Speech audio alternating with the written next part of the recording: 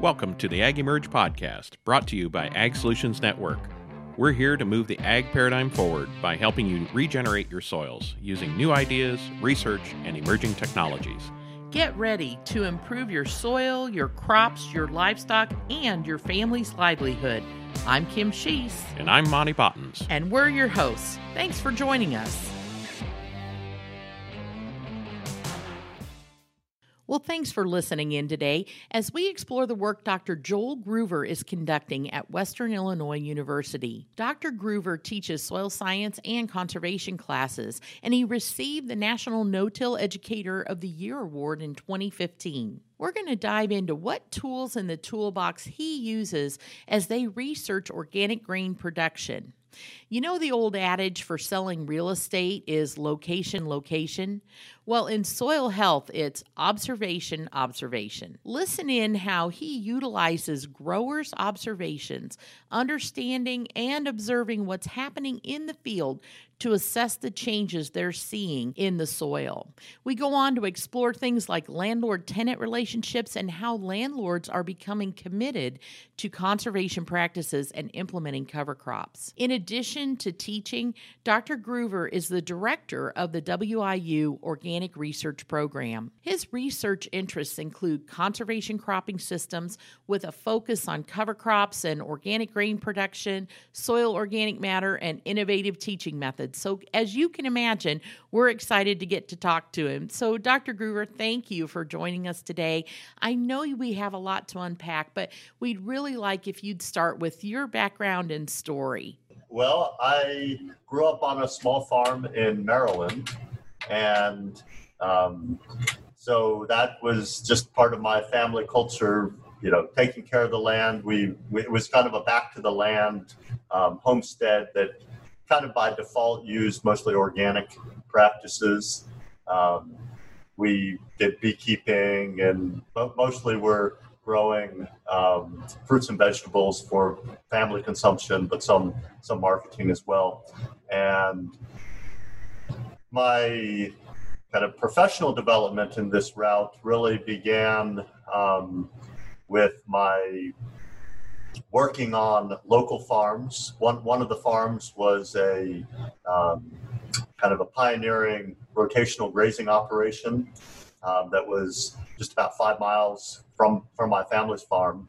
And so I started reading the Stockman Grass Farmer magazine and hearing about Joel Salatin and some of those other pioneering people back that were already part of this effort back in the 90s, early 90s. And then in graduate school, my master's, I connected with Ray Weil, Dr. Ray Weil, who's a real leader in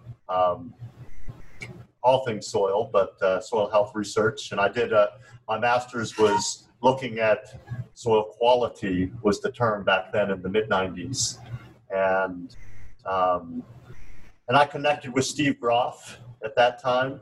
I was the first graduate student to do research on his farm, and then Ray Wiles had a long string of graduate students work with Steve since then, and ended up getting a PhD where I continued to do work looking at soil organic matter and different relationships between management and soil health type parameters.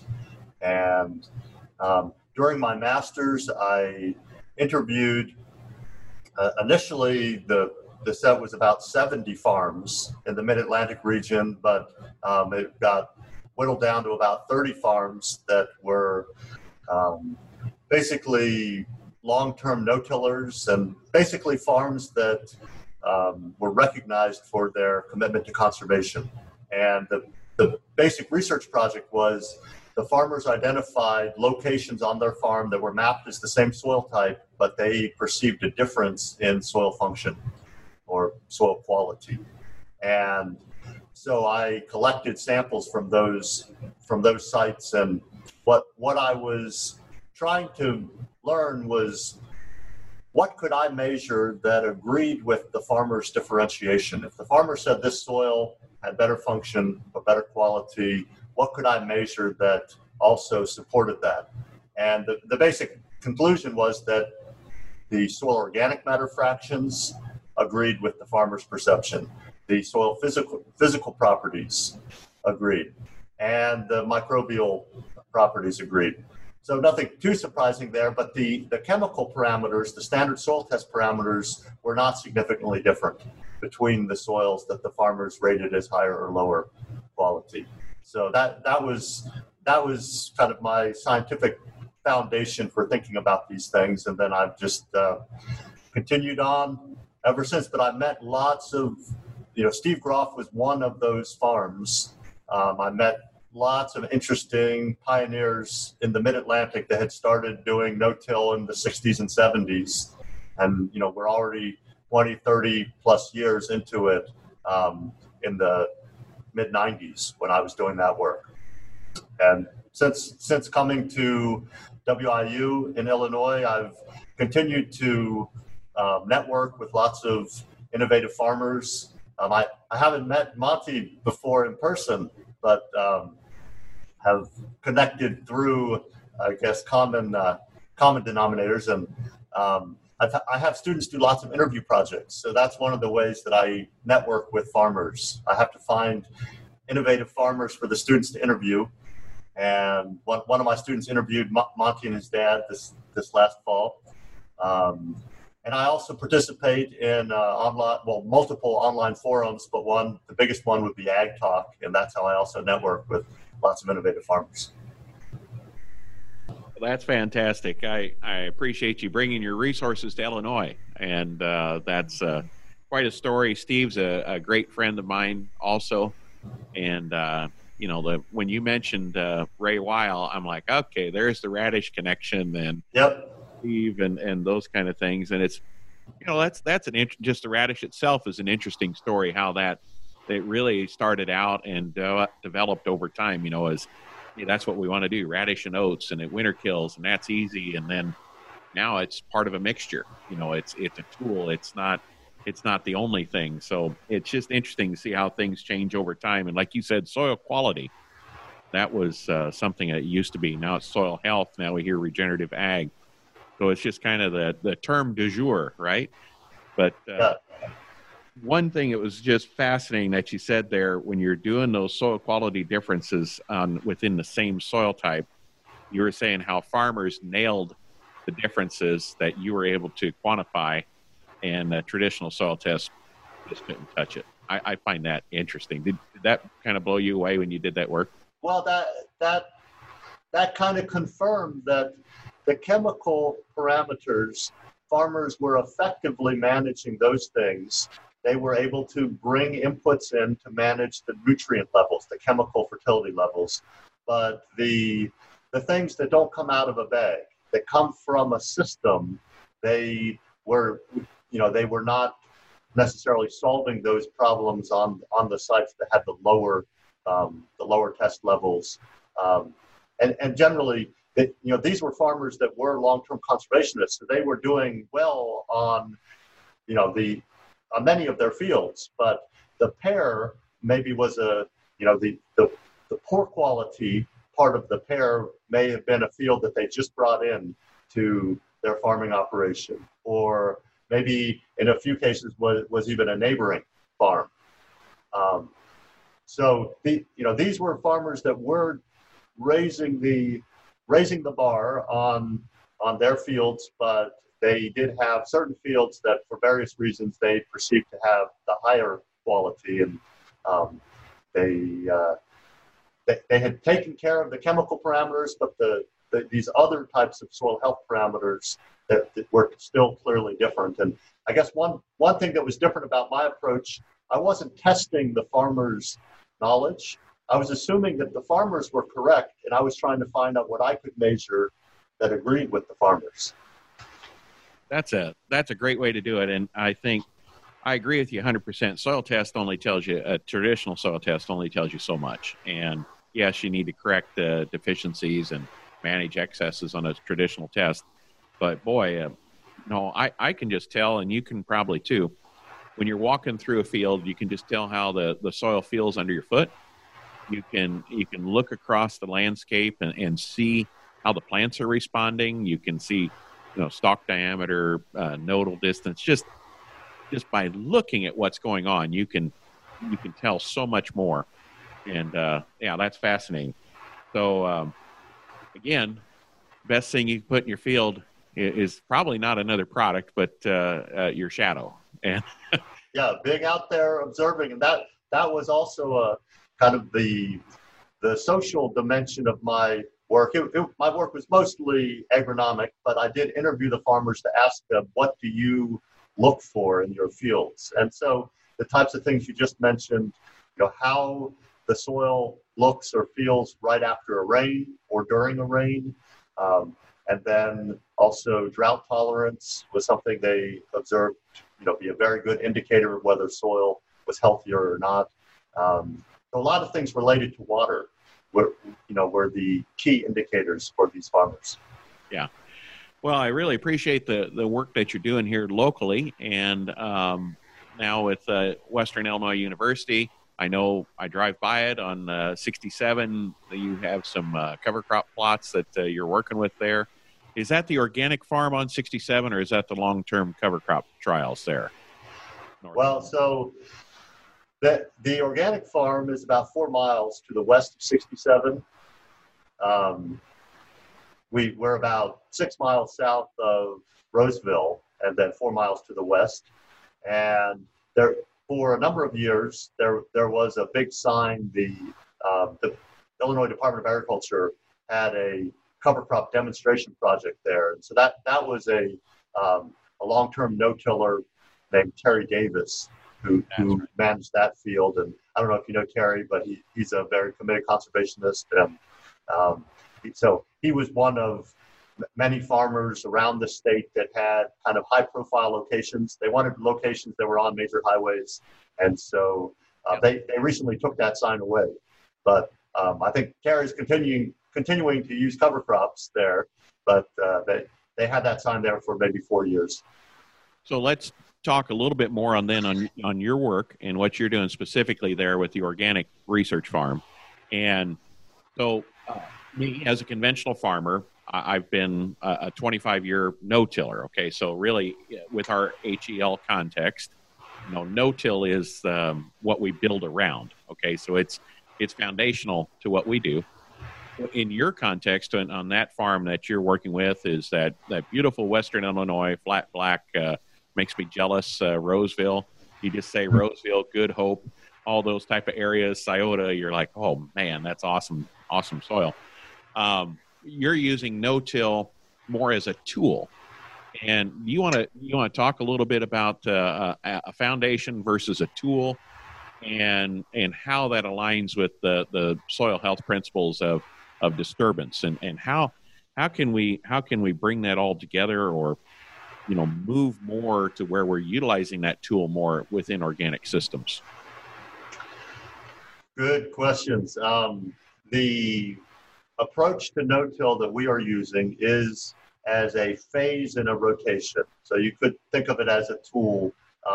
It allows us to minimize what I call whacking the hornet's nest. Whenever you till, you wake up lots of weeds, and so that can be an important part of weed control, to wake up weeds that you're going to then terminate. But you're committed to trying to control lots of weeds once you have whacked the hornet's nest.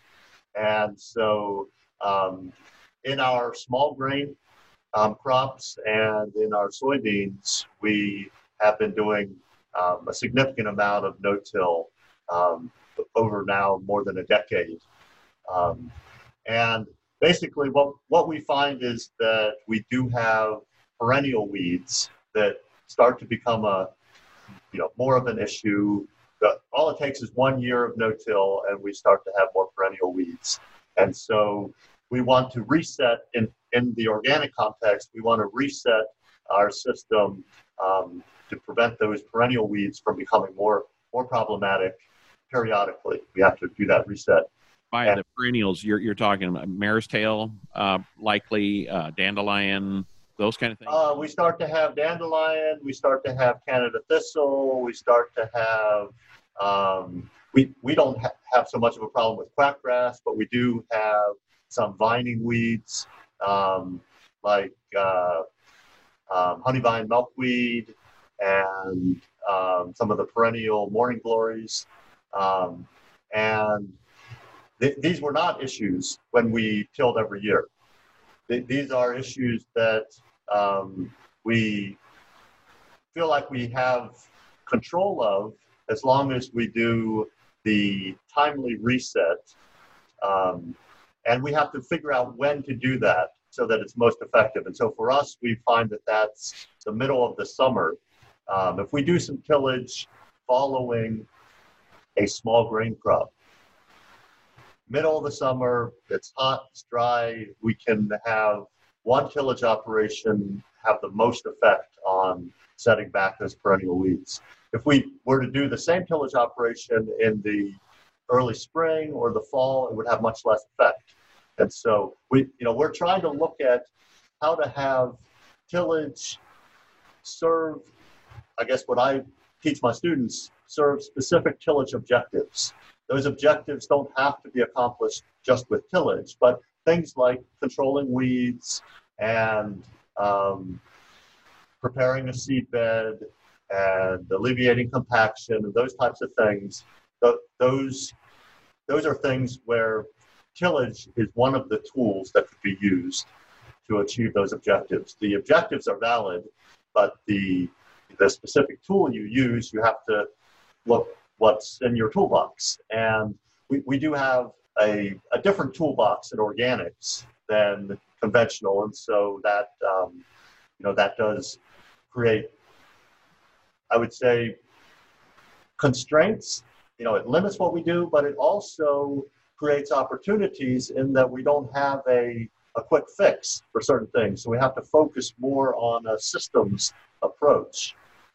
And there are lots of issues that just a uniform application of highly available nitrogen will just basically make all the other issues kind of disappear. You stop noticing them. You stop noticing the variability in nitrogen in your field when you put on this uniform application of conventional fertilizer. And it's the same thing with weed control. If you have a uniform weed control, a chemical weed control, you don't notice how much variation there is across your field because of wheel tracks or uneven residue distribution from the combine. And so we are forced to look at these things that aren't masked by some of the chemical tools. And I mean, I don't think that we've figured out how to address all these things by any means, but I think within our context, which is flat, black, poorly drained soil in Western Illinois, we've made a lot of progress in solving the problems, and our weed control is much better, our nutrient availability is much better. And I guess the biggest challenge for me when I talk to other farmers is most of them don't have the same types of soils that I'm working with. If they have hilly fields, non-square fields, if they have issues that are just very different, I have to think about, well, not just, that they are organic versus conventional, but they have a completely different soil context, that maybe they are trying to farm organically, but organic for them is different than organic for us because of our soil content. Well, I want to dive into a little more what you just said there. And one of the things that you mentioned was, you can only control those perennials for so long. And I'm wondering what other things could we be doing within that, your current context to control those weeds, right? So first off, you definitely need to make a T-shirt that says minimize whacking the hornet's nest. I think it really needs to, don't whack the hornet's nest. Don't grow weeds, don't whack the hornet's nest. I could just see some fun college students making a T-shirt out of that, and that's probably a $10 idea right there. But anyway, I wondered if post your small grain harvest that you're talking about in the summer, you can hit that tillage window. So essentially, all of your weeds have germinated that are going to germinate for that season, and they haven't gone to reproduction yet. So that's an optimum time to, kill everything and quote unquote, reduce the seed bank. I'm not in the seed bank group, but other people are. So, I mean, that's a great way to not add to the seed bank. I think, could you use another method, such as electric zapping, for an example, to take out those weeds at that time? Because the small grain harvest, we're fairly low to the ground, at least the broadleaves that come up. Giant ragweed's my nemesis that comes up after wheat harvest. Is that an opportunity that people could look at for a non-till type of approach or something? Yeah, you are right on in thinking that there are other ways other than some aggressive tillage practice at that time. And we need things that are going to kill the weed right down to the roots. And so an electric zapping approach, I think, can do that. With one challenge, if your main weeds that you're trying to control are vining weeds that aren't really standing up above the other vegetation, electric zapping requires that your weed be taller than the other vegetation. So there would be some limitations there. There are other things like steaming or flaming, thermal methods, but they don't normally go right to the root. I think the best solution is a systems solution rather than a direct targeting of the weed. And so a system solution would be to go into harvesting hay, where you might be cutting hay every 30 to 45 days, or grazing with livestock. So there are other options, but the systems options require more of a fundamental change in how you manage the farm. We don't have livestock on the farm. We don't have fences. We don't have electricity. We don't have water. It would be complicated to bring livestock, but I think fundamentally most organic farms that don't have livestock, they have weaknesses in their farming systems that could be addressed by adding livestock. And of course, you think about those issues all the time, right? Well, you've got my number, Joel. We have sheep, we'll travel. So maybe this summer we could have a little fun and load up the flock and bring it down and turn them loose on your weeds. They're pretty.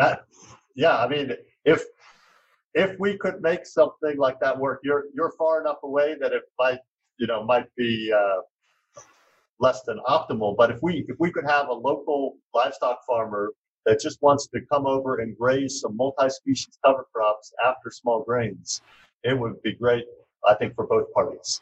Oh, sure, you bet. We're only an hour away. We'll talk about that after this recording. Okay.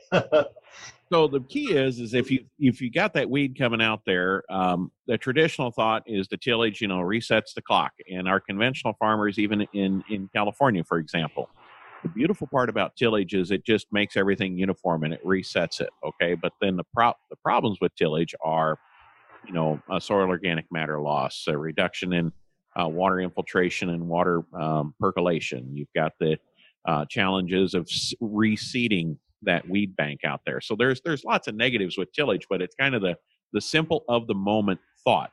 So what you're saying is back up the truck. Let's plan for 2 years out today, so that we've got this 2 and 3 year mindset as a system to prevent the occurrence of the weed. And if we do get the weed, we're going to make sure that we time the tillage and or electrolysis or whatever method of control that we want. We want to time it to the optimum time to where we make sure that we kill it in like the summer application versus a spring or fall application where you have minimal success. Yeah, and also we want to make sure that that we minimize, one of the worst effects of tillage is soil erosion. Soil erosion, of course, can be thought of as really an infiltration issue. If you have great infiltration, you have much less opportunity for runoff and sediment being carried away. In the middle of the summer, our soils normally are very receptive to moisture. They've dried out. They also, if we've just done tillage, the soil is, very open at the surface. And so, obviously we are flat black. So we don't have the highly erodible condition that, would promote more runoff. But we can definitely see tillage done in the middle of the summer. We can have 3-4 inches of rain, come in, just a thunderstorm, and it all soaks in. Whereas in the spring or the fall, you get one of those rain events right after tilling, and you see much more ponding and movement of sediment, even with our flat land condition. So let's talk about another method that you made me think of other work that you're doing right now, and that's in response to solar corridors. So Bob Kremer was the lead on the Soil Science Society of America, subgroup on solar corridors. I early on went to his presentations. I remember a meeting in Long Beach probably 12 years ago or so. Was part of that group, and then recently it's become more popular when Bob Kremer, a friend of mine there from Cedar Falls, he and Lauren Steinlage and some others started looking at 60-inch rows. I was part of the project for 3 years. So it's kind of developing out. But so one of the things that's interesting about the 60-inch rows is it allows you an opportunity to interseed a cover crop where rather than you got to look at the yield component. Yes, there's a yield loss on 60-inch rows pretty consistently. At least there has been on my farm. Now, I think when you plant that cover crop in there, is that an opportunity then to allow you to reset the weeds as far as compete with those perennials that you're dealing with? And could the 60-inch rows and the cover crop seeding in there be a way for you to help take tillage out of an organic system or out of any system? Yeah, I think what the 60-inch row or the solar corridor system, which is a broader concept than just 60-inch rows, they're different configurations, but you're just opening up space so that you have more than enough light come in for good cover crop growth during the best time of the year to grow anything. What it does is it moves you away from thinking about practices that uniformly disturb the whole soil surface. You may still have targeted control of weeds with, let's say, a high residue cultivator, but you're not disturbing the whole soil surface. You are just simply disturbing the zone where you're going to plant or the zone in between your existing crops, and you just start thinking about how to manage for the desired effects with in a much more precision or much more targeted type of way. And there's so many interesting ways farmers are driving innovation in this world. I think we are leaders in doing it in the organic research context, but I know that every year when we think about repeating something that we did, there's another farmer that is just moving on to the next step. And so it's so easy for researchers to fall behind in the innovative things that farmers do. We are doing solar corridors a little differently than many of the farmers, in the sense that we have moved away from planting the cover crops as a second operation. But for us, it makes the most sense to plant the corridor at the same time as we plant the corn. And then we have probably the best opportunity for growth of the cover crops because they have less shading by the cash crop early on. And we can use our standard practices across the field, both for planting and for weed control. But of course, we do have limitations on what cover crops we can plant. There are only certain things that we can plant with our planter, whereas more species could be planted with a drill.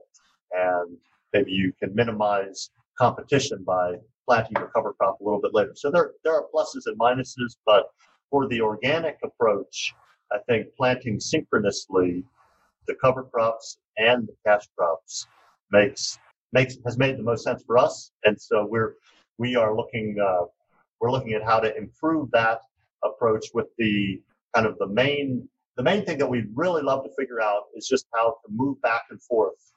So we keep corn in the field all the time, but we are rotating where the rows are positioned rather than rotating the whole field. Corn is just a great crop for the Illinois climate.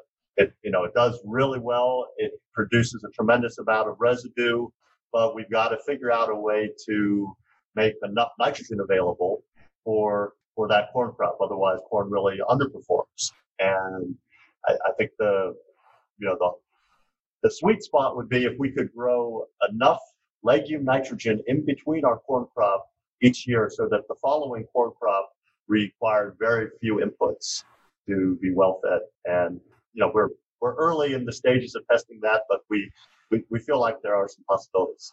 So that's pretty exciting. And but I just want to drill down a little bit more on the 60-inch opportunity and creating companion covers essentially in there. So when we first started doing the interseeding within crop, we did it the first year at V5, V4. Whoa, no, that don't work. So we did it at V4, V3. Ooh, that don't work. And I agree with you. We probably needs to be planted at the same time. And then when you're planting multiple species, if you're planting small seeded stuff, it needs to be planted shallow, and the larger seeded needs to be planted deeper. So that you have the metering challenge, right? But you also have the depth challenge of placing them at two different depths. One just needs a little covering of soil, and the other one needs an inch and a half. So that's a challenge too. But my dad said something. My dad always has these pithy sayings that stick with you. And he said, all these years I've been doing everything I can to kill weeds. Now you're going out and planting weeds. And I thought that was kind of interesting, but it made me think, and I came up with a saying of either you plant the weeds you want, or nature will send you the weeds that you don't want. And I wonder if you're starting to see weed. Have you been doing the 60-inch or corridor type work long enough to see some weed shifts in there, that because you're planting weeds that you want, are you not getting weeds that you don't want? And in your observations, that is certainly, I think, a very insightful way to think about it. And I don't think that we've done repeated solar corridor systems in the same field long enough to see the shifts that you're talking about. But the concept is actually right at the heart of one of my primary goals in designing new ways to use cover crops is to plant cover crops that I would like to volunteer. If they set seed, I will be pleased with them reseeding themselves rather than them creating a problem. And so that could be the preceding cash crop becomes my following cover crop. If we're talking small grains or mixed, let's say, cereal grain and a pea crop, once that's harvested, we are going to have a significant amount of volunteer, let's say, oats and peas, and that can be just what we want.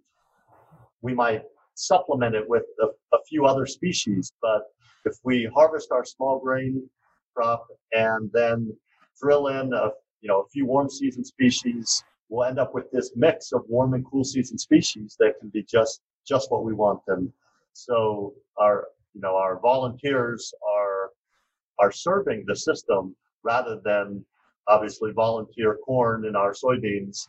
Normally, that's something that we work hard to try and control. And so I think any way you can design a system so that kind of an inevitable consequence of that system is something that actually continues to support the success of that system, that's what you want. And so making volunteer cash crops or cover crops work, for the next crop is one of my goals. I think that's an excellent concept you've got there. Plus, in organic, when you're dealing with oats and peas, you're going to get the growth out of them. They're going to grow nicely in the fall, too, in the cool season. Then they terminate. They frost terminate. So you don't have to deal with the chemical termination. We've been doing some work on non-GMO soybeans and companion cropping wheat and rye with it. Harvest within crop by, laying over the beans. And then, the combine we set where we put about a bushel to the acre back out the rear end in order to reseed. So this year on 40 acres, we did this, and then we went ahead and did not seed cover crops there on purpose just to see what kind of a return volunteer cover we'll get. But it's still, a winter crop, so we will have to chemically terminate that in order to, when we go back to corn this year on there. But that's an interesting concept, thinking about, what you run out the back of the combine becoming the cover crop that you need.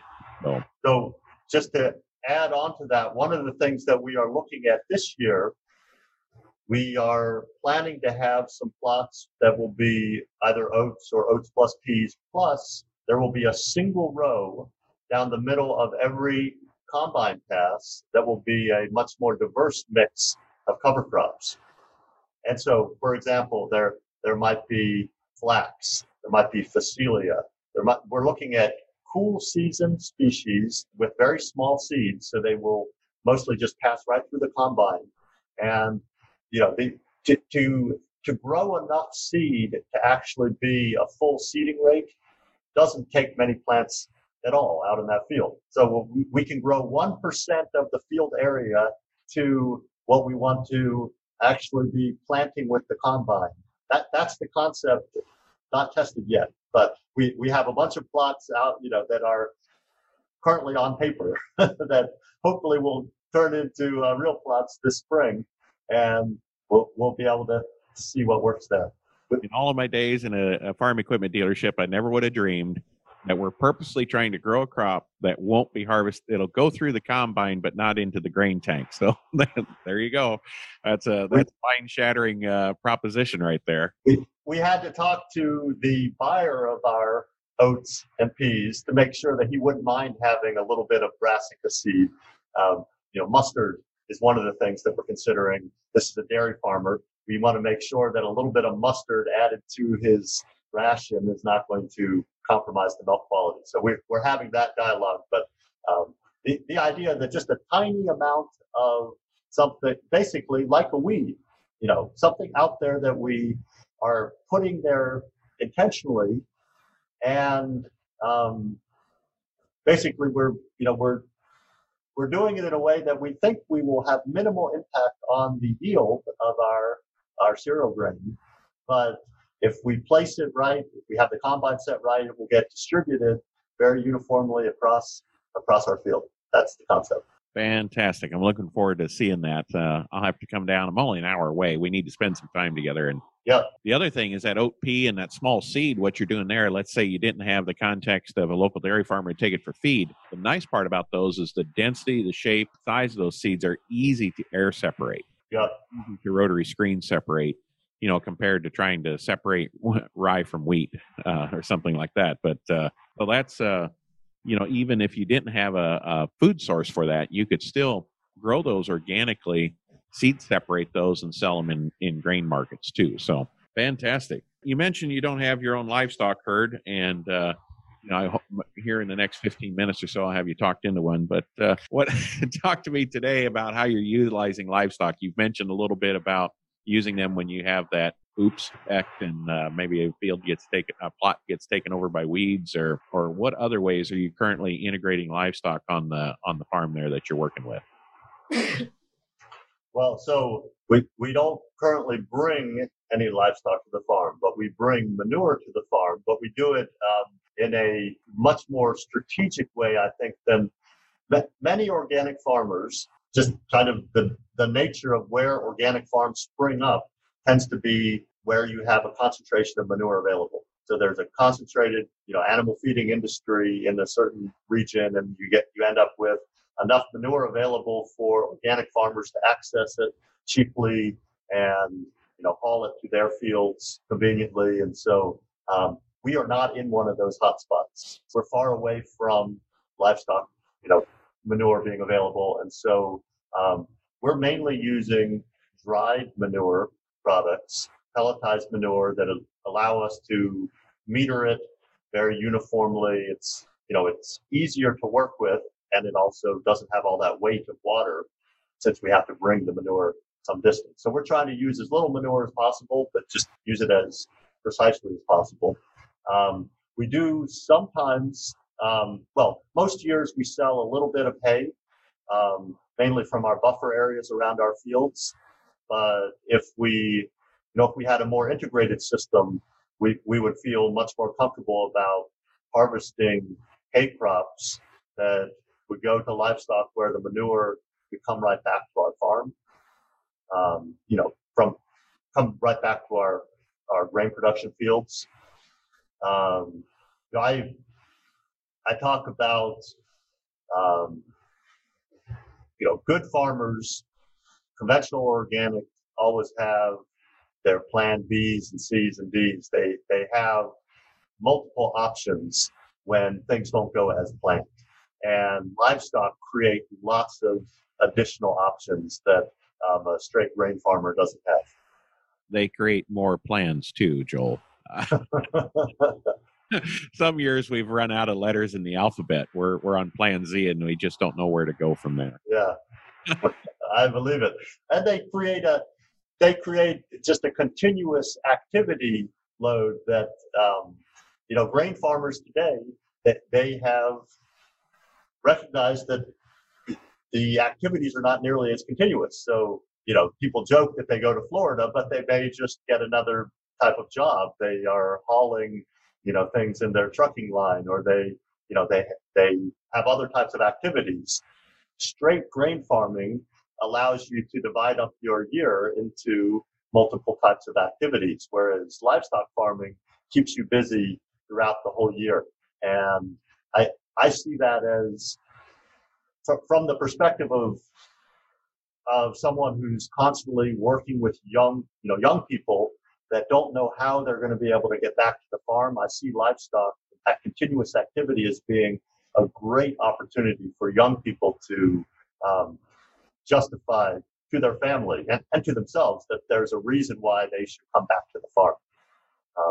But if you've gotten accustomed to the, partitioning of the year into just the key grain farming activities and then having the rest of the year to do other things, bringing livestock back is a very big shift. Yeah, it's not planting season, harvest season, and Florida season then, is it? No, not at all. In livestock, there's the busy season and then there's the busier season. So wanted to shift the conversation just a little bit now, and you get to see and interact with a lot of people across many states and different practices. Over the last, it's been going for a long time, there's becoming a decoupling between land ownership by the operator, and we have more and more farms now that are, have a landlord-tenant relationship, and there's some dynamics there with encouraging or discouraging cover crop use. And then also, we've really shifted in my lifetime from primarily 50-50 operation when I was a little kid to now it's dominated by cash rents. How do you see that relationship affecting soil health? What do tenants want? What do landlords want? And how is that changing over time in from what you see from where you're at? Oh, that is a great question. One of the biggest drivers, I think, of farmers' willingness to do conservation or do anything that is a long-term investment in the land is the sense that they are going to have long-term tenure on that land. They're able to feel that land is going to be theirs for decades, for their use and their next generational use. That really motivates conservation. And so the cash grain mentality, where you are constantly concerned about being outbid for that land and that you don't have tenure on that land, that's very anti-conservation. It just gives you this short look rather than the long look that promotes conservation. And then the other key part of that is you just, what you're buying by paying that cash rent is independence from the landowner. They are not involved in your decision making. And, that's one of the things you're paying for with your cash rent. The farmers that have the best relationship with the landowners are ones where the landowners are in support of their conservation practices and are willing to help cover some of the risk early on with maybe a new conservation practice. It's a tricky thing. I confess I have some former students that come back to me and say, Joel, my landlord read an article where you were interviewed, and now they're demanding I plant cover crops. How am I going to do this? So, I mean, that could be a complication where the landlord is more committed to conservation than the farmer is ready to jump into, and that's got to be figured out. It's got to work in a way that works for both sides. And of course, there's a middle side of this equation. The middle of the equation, more and more, is that there's a farm manager that is who the farmer talks to, and then the landowner talks to. And so there's even more separation between the landowners and the farmers. And I mean, there are certainly shining examples of farm managers that are very conservation oriented and work well with both sides of the equation. But unfortunately, most farmers complain about farm managers, that they have a strained relationship in many cases, and they see the farm manager as working for the landlord, not working to really help the farmer, do the best they can do. And so somehow or another, we need to confront the reality that cash rent is not going to go away, but there can be a different type of farm manager in the middle that really listens to both sides and plays the role that, I guess an example would be, a lawyer is supposed to bring both sides to consensus. But of course, many lawyers, have a very bad rap because people don't trust them. People think that they are only working for one side or the other. And somehow we need to promote this model of farm manager that really is a facilitator of what both sides want, with conservation, being the ultimate goal. Well, I think you pointed out some interesting things there, and I'd like to. Kim wants to jump in here, but I gotta say something about farm managers that I can say, okay, and that Joel probably can't say, but I'm going to dive in just a little bit deeper there. Who pays farm manager? Farm managers paid a percentage of the revenues that are derived from the land. So the farm manager's motivation is to come up with the highest cash rents possible. Farm manager typically don't care anything about the longevity of that farm. They just care about having longevity of the relationship with the person who's paying their bills. So I think they're very anti in most cases, and I'm glad there are some shining examples out there, but they are anti doing anything different. They very much like to have a formula approach to things, and I personally, as a farmer, my farming hat on, I won't even bother working with them. I think they're negative, unfortunately, but I also understand why people have it, because they don't understand farming. They don't want to be taken advantage of by a tenant. They also don't want to have an issue with missing out on programs or understand, or just simply don't have the time. So it's an expertise and a time thing for the absentee landlorder. So anyway, that's my rant. You don't need to respond to that, but I think they do cause a problem. Now, the other couple things you're mentioning there, the tenure. And the beautiful part is there's been a lot of things in the last 10 years on cash rent and flex rents, where you can have long-term contracts in place to where neither the tenant nor the landlord get painted into a corner. So a great example is commodity prices here in the spring of 2021, when things were negotiated maybe last fall or something on land rents, corn prices were much less than what they are today.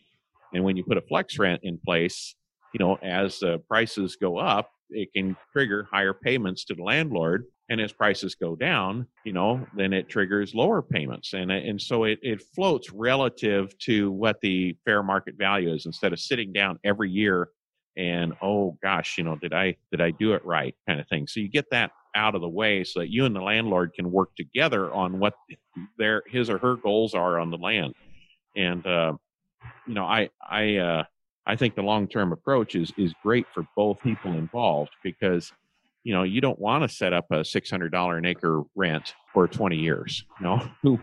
What tenant would want to do that? And then on the other hand, you don't want to set up $150 an acre rent for 20 years. What landlord would want to do that? So looking at those flex rents, I think that's a tool that can certainly, like you said, if you know you're going to have a property for 4, 5, 10 years, you do things different as a tenant to improve those things. And I think that's an excellent opportunity. And also, like you said, the independence in decisions, but then they require cover crop too. So that's fine as long as you know that's part of the equation out there. So you can factor that into, okay, the customer, the landlord, or the customer, I guess, in this case, if you're a tenant, the landlord wants cover crops. Okay, I know that I'm going to have that recurring expense. So I have that as part of my decision-making process when I'm making that rent. So I think it can be done, like you're saying. If you just take the time, sit down, and do a little math, you can get those long-term goals in place. And in fact, one person that we got connected with wanted cover crops for sure. But then when we showed him around our farm with the companion cropping, the 60-inch rows, the grazing, he was like, okay, this is great. These regenerative practices you're doing. I don't want to paint you into a corner, but I want you doing some of those regenerative practices on 20% of my farm every year. You pick and choose what you want to do, but I want 20% wild is essentially what he was saying. Mm-hmm. And that gave me the flexibility to do the regenerative practices based on what we learn over time, because, who knew we were going to be doing today what we were doing, 5 years ago, who knew we were going to be doing what we're doing today? And I guarantee you 5 years from now, it'll be wildly different. So, if a landlord and a tenant can work together, prevent and set up those long-term flex rents that are fair to both people, and they can set it up in a way that gives flexibility to the operator to accomplish soil health goals, I think there can be some real win-wins there. And I think it can be a model to help move it forward, because that is kind of a stumbling block right now. That is exactly my perspective. And I think that having my students interview farmers like you and hearing about the agronomy, which is the main thing my students ask about, but also hearing about some of the other aspects. If a future student talks to you, make sure that you tell them about some of these landlord relationship things, not just the agronomy in your fields, because they have to support each other. You can't make the agronomy decisions independently of the social and economic issue. Well, and that's something that I think that it just really struck me when you said that farmers shifted from a 50-50 to cash rent. And in the cash rent scenario, in their mind, they were farming the way they wanted to. In other words, it had removed the landowner from any kind of agronomic decision. And now what we're seeing is this paradigm shift again to, yes, they're paying a cash rent, but the landlord is involved and is helping and guiding some of the direction of that land, because of course they want that land to improve and see those things change in a positive direction. And so I think that seems like a really subtle thing, but that's a pretty big deal in my book. I'd be willing, content, and Dr. Gruver, you comment on this, but don't you think there's more interest in landlord utilization, landlords wanting to see soil health practices versus operators wanting to do soil health practices? Quite possibly. I mean, there is just like in the producer community, you have the pioneers and you have the people that are kind of the middle, and then you have the slow to adopt. You have in the landlord community, I think to a large degree it splits out in terms of age. You have people that are these new generation, next generation people that have become landlords, and they are reading about regenerative agriculture, or they're shopping for certain types of foods for their family, and they realize I've been detached from what's happening to my family's land, but maybe I need to have more of a, I guess, congruency between the way I shop and the way my family's land is managed. And so the younger landowners, I think, are the main ones that are driving the difference in what the landlord expects from the farmer. But it's also, I think, another aspect of it is a change in the gender of the landlords. Independent of age, we have more and more women that are the landlords, and the American Farmland Trust and other groups have been really working with these women landlords to help them realize that they can have an empowered relationship with the tenant. They don't have to just let the tenant say, "This is what I'm going to do." The landowner can think about, well, maybe how did my husband or my father used to farm this land? Not all the practices, but certain things that they liked about how their family member that farmed previously was very conservation oriented. They can feel empowered to make those requests on their current tenants. Great points. Well, before we let you go, we do have to ask about projects that you have coming up, and you've alluded to a few of them. And I have to ask you, did you put to work the seeder mower combination on your 60-inch rows? Seeder mower. Explain what you mean. I think last year you talked about developing a tool that had basically seeded cover crop, like fall cover crops, on the front, and it was going to mow the existing summer cover crops within the. Yes. So we were planning to have a tool that basically a very small tractor would be pulling a chopper as well as dropping the cover crop seed in the front. And so the chopper would be in the back, the cover crop seed would be dropped in the front, run through a little Gandy box. And the way things work during the summertime, all of a sudden you just have to take action before things get too big or things get away from you. So I ended up broadcasting the seed by hand rather than building the Gandy box right into the front of the tractor. But the direction I'm going with that for this season is actually related to what we've discussed earlier. I'm planning to plant a mix of cool season and warm season species so that the cool season will reseed itself. And if I decide to chop the cover crop, I'll be terminating the warm season cover crop, let's say at some point in August, but I will also be shattering the cool season seeds and lightly incorporating them into the soil. So I won't have to come out and seed separate, as a separate process. The seed will have been grown in place. That's as we've already discussed, that's a concept I'm trying to figure out various ways to make that work. And the 60-inch rows are just one of the canvases where I'm trying to paint that picture. So you're going to save yourself a Gandy box, and you're going to save yourself buying seed twice. See, so the great thinking. What other projects are you planning this coming year? Well, one of the related things that we are related to this idea of trying to plant things that are not our cash crop but have other purposes. We know that frost seeding red clover into small grains works really well, but then we end up with just red clover. So we're looking at more diverse ways that we can interseed into small grains that will give us the multi-species cover crop mix after the small grain. And the main reason we're trying to look at this differently is it just tends to be so hot and dry after the small grain that we might plant in late July, but nothing comes up for a month because it's just so dry at that time. So we could get the more diverse mix established under the oats or whatever the small grain is, but not interfere with the oat harvest or the oat yield, then we have things working for us better. So we're looking at various ways to do that. So, rather than just red clover, we might add in sweet clover, might add in a few other types of annual or biennial clovers.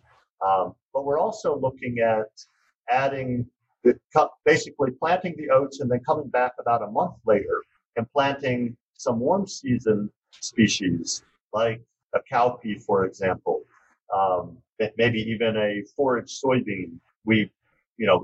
It's kind of like a relay cropping system. We will come in maybe around the same time that if you were relay cropping, like you or Lauren Steinlage might be, planting their beans, before the the small grain is ready to harvest, we would be planting the beans as a cover crop before the oats are ready to harvest. And we'd be getting out that warm season species or a mix of warm season species before the, when the soil is more suitable for getting a good take, a good establishment of that cover crop. And then we harvest the small grain, and we don't have to rip everything up and plant the diverse mix then when it's still hot and dry. So that's another thing that we're looking at. We also have some new ideas in terms of making our our organic no-till soybean systems work for the long run. We normally, are thinking 3-4 years at a time. When we are planting the no-till soybeans, we want to think about what's going to be the next crop and the crop after that. And so we think there's a great opportunity for corn to follow the organic no-till soybeans, because we think that we can grow more legume biomass when we allow if we're going to let the rye go all the way to head. Basically, we are waiting longer than we normally would before we might plant the beans. So why not let the rye grow longer, but also let a legume grow longer at that time, such that we are building soil fertility that's not necessarily needed for the soybeans, but would be beneficial, especially beneficial to the following corn crop. And maybe we would even have a legume that goes to seed and reseeds itself, so that it doesn't, so that it is, growing the next spring ahead of the corn crop. So various things kind of fitting together. And then you'd look at planting the beans and go into a roller crimp type of situation at V2 after the beans are up. So you get enough of the clover, set it back. Yep. And it'll still come through during the soybean growing time. The rye will be terminated, and then it would, frost off, and it'd still be there the next year for the corn, and manageable within the corn to roll it down again. Yeah, whether it's clover or we are looking at some other legumes like peas, for example. The biggest challenge with making legumes really fix enough nitrogen is just letting them grow long enough that they can fix that nitrogen. If you kill them in early May, they haven't fixed much nitrogen in our weather with the species that we have currently available. But if you can kill them at the end of May or early June, then they've really had time to fix a lot of nitrogen. And we're trying to figure out what species will fit with both the no-till soybean system, but also fit with the following crops. And then the other thing you can't do too is get it too high in nitrogen-based crops during that soybean year, because then you'll be burning carbon out of the soil for the long-term impact too. So you have to balance the total residual high carbon nitrogen ratio rye to and because we want to have that sequestered and stored carbon in the soil, not just release. I think if we have enough rye to really provide good weed suppression, I'm not too concerned about there being too much nitrogen available during the soybean season. But what we've got to figure out is how to make that nitrogen available to the following corn crop.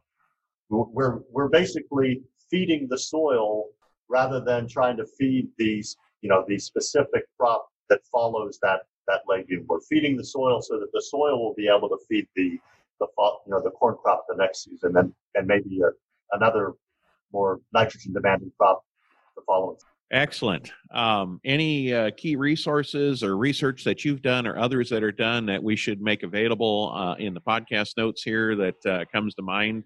One thing that I've just been working on is a presentation on solar corridors for the National Cover Crop Summit. And so I was just enjoying looking at that lineup last night, and there's a great mix of farmers and scientists that will be presenting for that meeting. I'll also be speaking to a virtual audience that is the Northeast Cover Crop Council. I mainly work here in the Midwest. We have the Midwest Cover Crop Council, and they have a great website. The MCCC website has great resources for for Midwest cover cropping, but there are these cover crop councils all around the United States, and one of them is the Northeast group. And so, not exactly sure why they decided to invite a Midwesterner to speak about innovative cover crop planting systems, but that's something that as soon as I finish this conversation, I'll get back to work on that presentation, which is due next week. Well, I certainly appreciate your time today. It was great. The conversation flew by for me. But one of the things I want to talk to our listeners here and have you just think about how Dr. Gruver is approaching things and how he thinks differently and really is looking at pulling all the levers that he has available to him and his team. And I want you to do the same thing on your farm, is to dare to be different and really fear the same. Okay, we get stuck in the ways that we've done things because we've always done it that way. If you're doing that, you should be afraid of that mentality. And you need to be thinking about how these things can work together. Hear what he talked about, how they're thinking in a 4-year, 5-year horizon and context, how they're thinking about how the different plants work together to reduce the need for off-farm inputs, to improve consistency of yields, how they're thinking about the spatial location of corn is here this year, and we, instead of rotating fields, we're rotating 60 inches over. Hear all these different things that he's thinking about, and how the landlord context plays into things, how we're using the cover crop to create the seed for the next cover crop, how we're harvesting one thing and separating out another to blow through. I mean, there are some very powerful ideas and tools that he's talked about, and it's not just a theory. He's doing it. He's making it work, and he's making it work in highly productive soils. These concepts would certainly apply to marginally productive soils too, and in fact would probably have an even greater impact, because on highly productive soils, you can kind of do anything and get away with it. But when you get into more marginal soils, these concepts and principles that he's working with will have an even greater impact. So really encourage you to take and put all that to work on your own farm. But Dr. Gruver, I certainly thank you for your time today. It's really amazing to hear what you got going on, because in the 3 I states, we grow corn and beans and don't know anything else, it seems like. So it's great to hear that you're challenging the status quo. So sometimes it seems that way, but I think we do have lots of innovators, and I'm grateful to every innovator that's ever talked to my students. And I look forward to more conversation with you, Monty, about possible collaboration. Awesome. Thank you. Gosh, there was so much to glean from this conversation today. I got to say, as a kid growing up in the country, I have a great appreciation for not whacking the hornet's nest. That's just a really good illustration of what tillage does by waking up unwanted weeds. I hope you gained some practical insight and possible ideas that you can implement as you move forward on your own soil health journey. If you'd like to learn more about what we're doing to implement these practices, check us out on our website at asn.farm. And from there, you can click on links to follow us on Twitter, Instagram, LinkedIn. Let's get connected. There's a lot of great things happening and always something great to learn. Thanks for listening.